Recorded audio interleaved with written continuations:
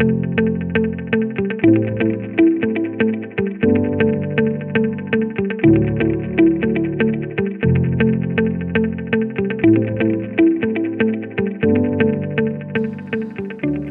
let us continue. So, I ended last session by mentioning that the Bible talks about different kinds of tongues. And this is very important to understand, because this is one of the reasons when it comes to some of the confusion when people teach about the gift of tongues, is because they take the gift of tongues in the sense of being able to speak different languages, like we see in Acts chapter 2, and they confuse that with the gift of tongues that Paul is talking about in 1 Corinthians 14. And it's very clear if you just look more than just on the surface. If you try to read carefully, it is very clear that the gift of tongues that Paul talks about in 1 Corinthians 14 is a different kind of tongue than what we see in Acts chapter 2, or probably also in Acts chapter 10. These are two different kinds of tongues. And why do I say that? Because in 1 Corinthians 14, Paul says in the beginning that when somebody speaks in a tongue, no one understands him. Only God understands him. Well, in Acts chapter 2, there were people who understand what they were saying. So that was obviously not the same kind of tongue that Paul was talking about. Also, it's kind of interesting, because if we don't separate these things, it might almost seem like Paul is confused. Because in 1 Corinthians 4:22, he says that the tongues is a sign for the unbeliever. Okay, so he says first in 1 Corinthians 14:22 that it's a sign for the unbeliever. But then in the very next verse, he says that if an unbeliever comes in and he hears everybody speaks in tongues, he will think that they're out of their mind. So what is Paul saying here? Is it a sign for the unbeliever, or is it not a sign for the unbeliever? In Acts chapter 2, they were speaking in tongues, and it was clearly a sign for the unbeliever. But there, many people were speaking at the same time, so I don't think he was kind of referring to that one has to do it at a time. But still, it might seem confusing, because at one point he says that it's a sign for the unbeliever, and in the very next verse he's kind of saying that the unbelievers would think we are out of their mind. In 1 Corinthians 14:19, he says that when he comes to them, he would rather speak 5 words with the understanding than 10,000 words in tongue. Yet, when in verse 26, and you can see these verses in your notes, he says that when somebody comes together, he says that each one of you has a psalm, each a teaching, one has a tongue. So, at the same time, he's saying that when I come, I would rather speak 5 words with understanding. He, at the same time, says that when you come together, tongues is supposed to be a part of the gathering. So is he confused, or is he just talking about different kinds of tongues? And as I already have mentioned in verse 5, he says that he wished that everybody spoke in tongues. And in verse 39, he says, don't hinder anyone from speaking in tongues. And if you pick out verses, just take them out of their context, you can get Paul to say both that they should speak in tongues and they shouldn't speak in tongues. If you just take out separate verses and pull them out of their context. And that's very often what people do when they try to argue against speaking in tongues, is that they would take out several verses and they will take them out of context.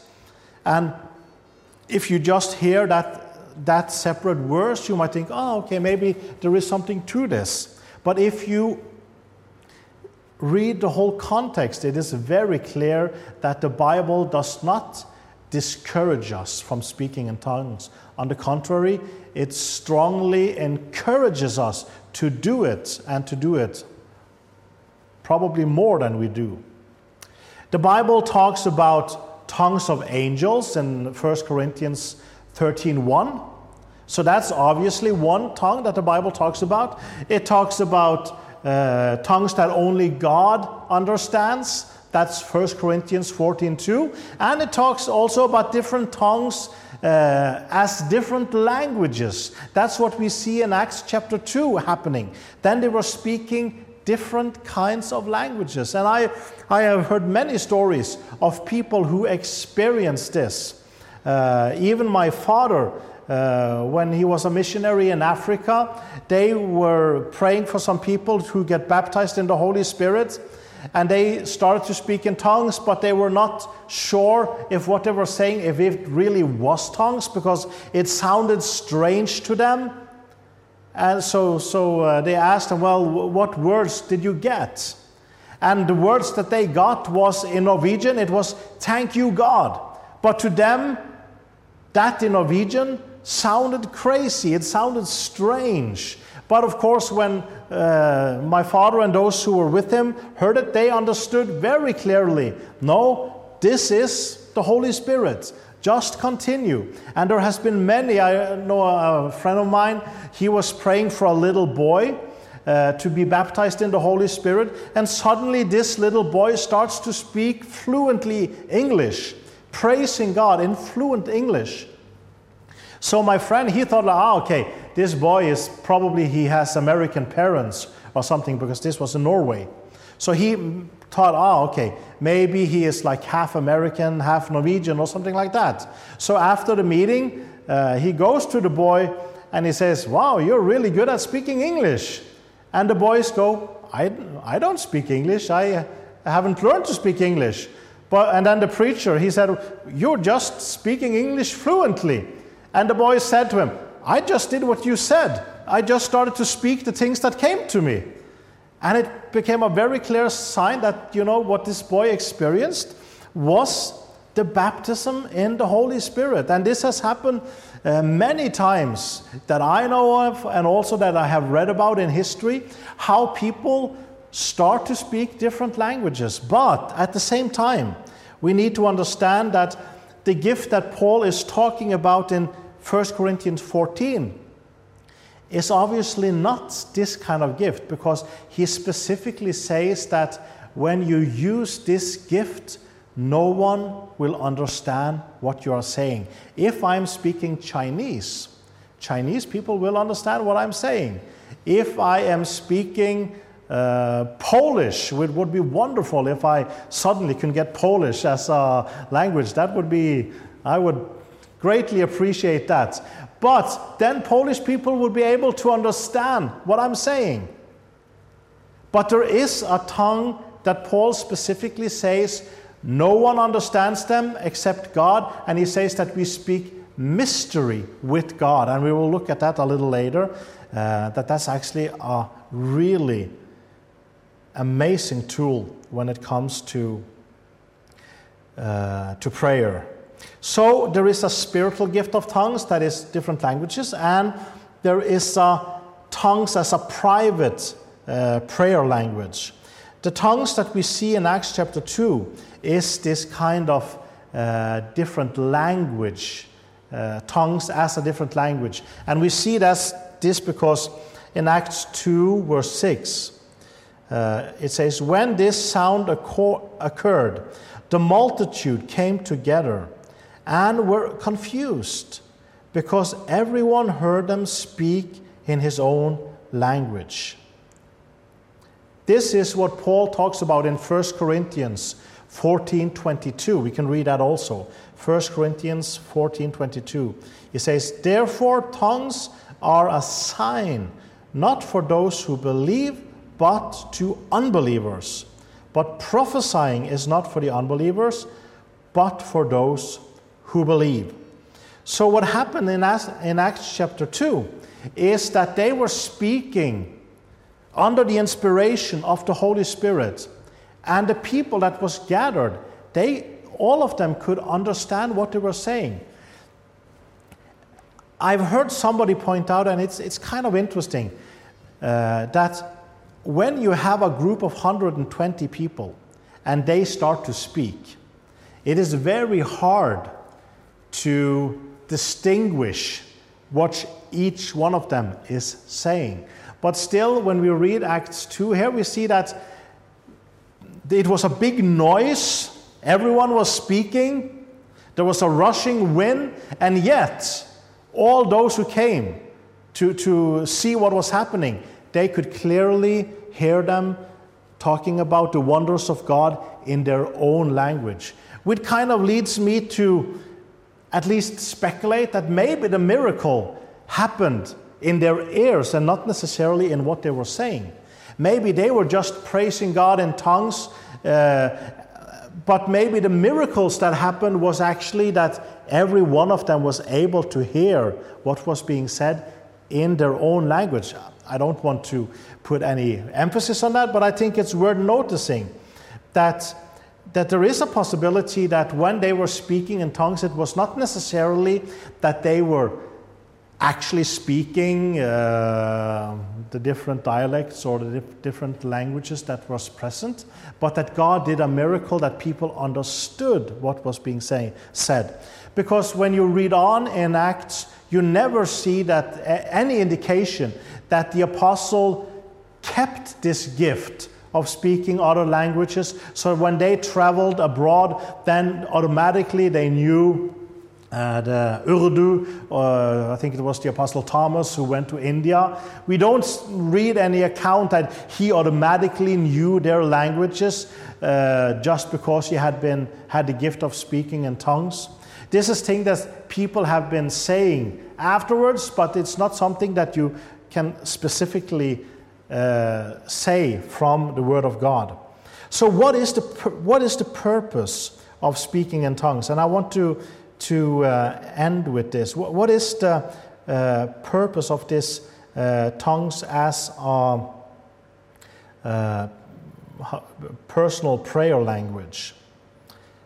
First of all, we read that when we speak in tongues as a personal prayer language, it is the Holy Spirit speaking to us. Our mind doesn't understand what we are saying, and that's very important because I know many people, when they have been seeking the gift of speaking in tongues, they think that they will be able to understand it, and they never fully get released into speaking in tongues because they keep waiting for them to understand these words. That is not what Paul is saying.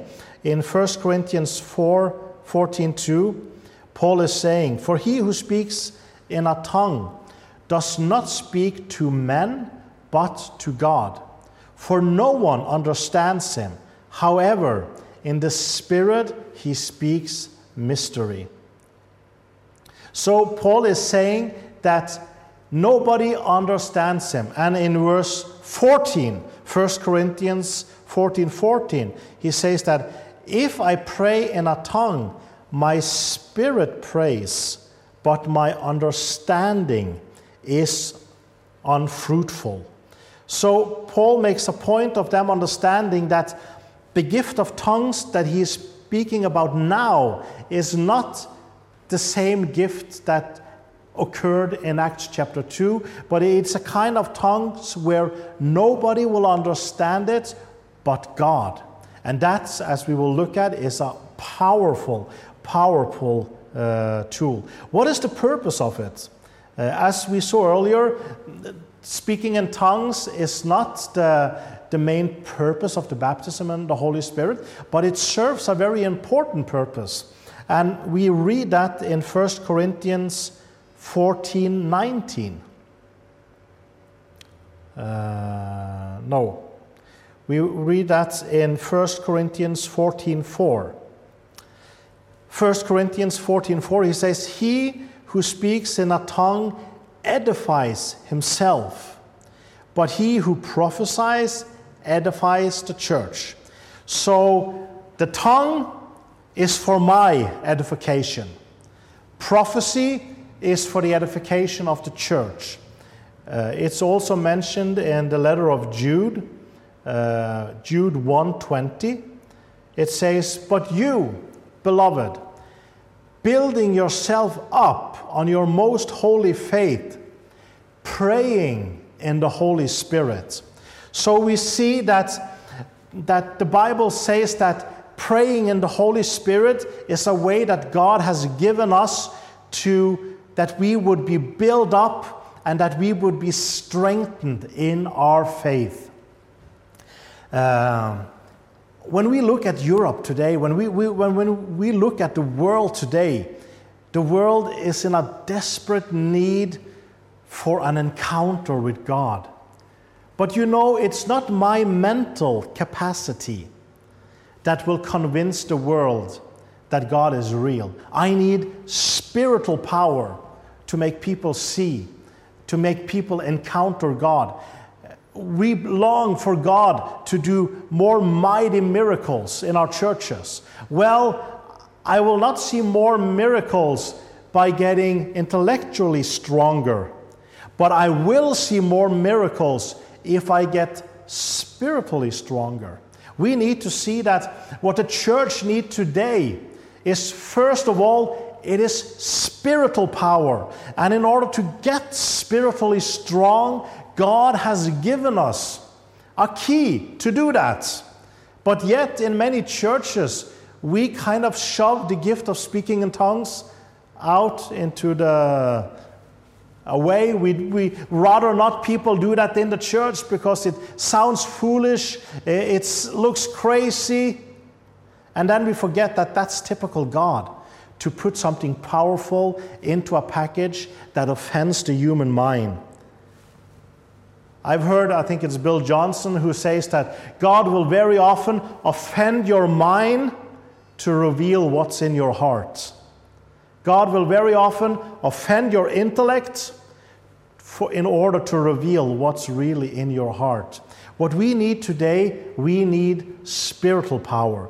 And if we want to be effective witnesses for Him, it's not a matter of intellect, but it's about getting this Holy Spirit empowerment. Demons don't obey us because we are smart. Demons obey us because we are spiritually strong, so that when we say out in the name of Jesus, they leave. Not because how smart I am, but because of my spiritual strength. Sickness leaves, not because of my mental strength, because of my spiritual strength. My walk with God is not a matter of how smart I am intellectually, but it's a matter of my spiritual strength. And I think the church needs to wake up to see its need for spiritual strength more than its need for better organization, better light, sound, whatever you might say. All those things are good and okay, but what we really need, we need the power of the Holy Spirit to be present in our midst, in our lives, and God has given us a key for us to see this happen, and that key is the gift of speaking in tongues. That's why we need to use it more than ever. We need to use this gift if we want to see our release of the Holy Spirit. We will take a little break and then we will have one more session to kind of wrap up what we have been talking about.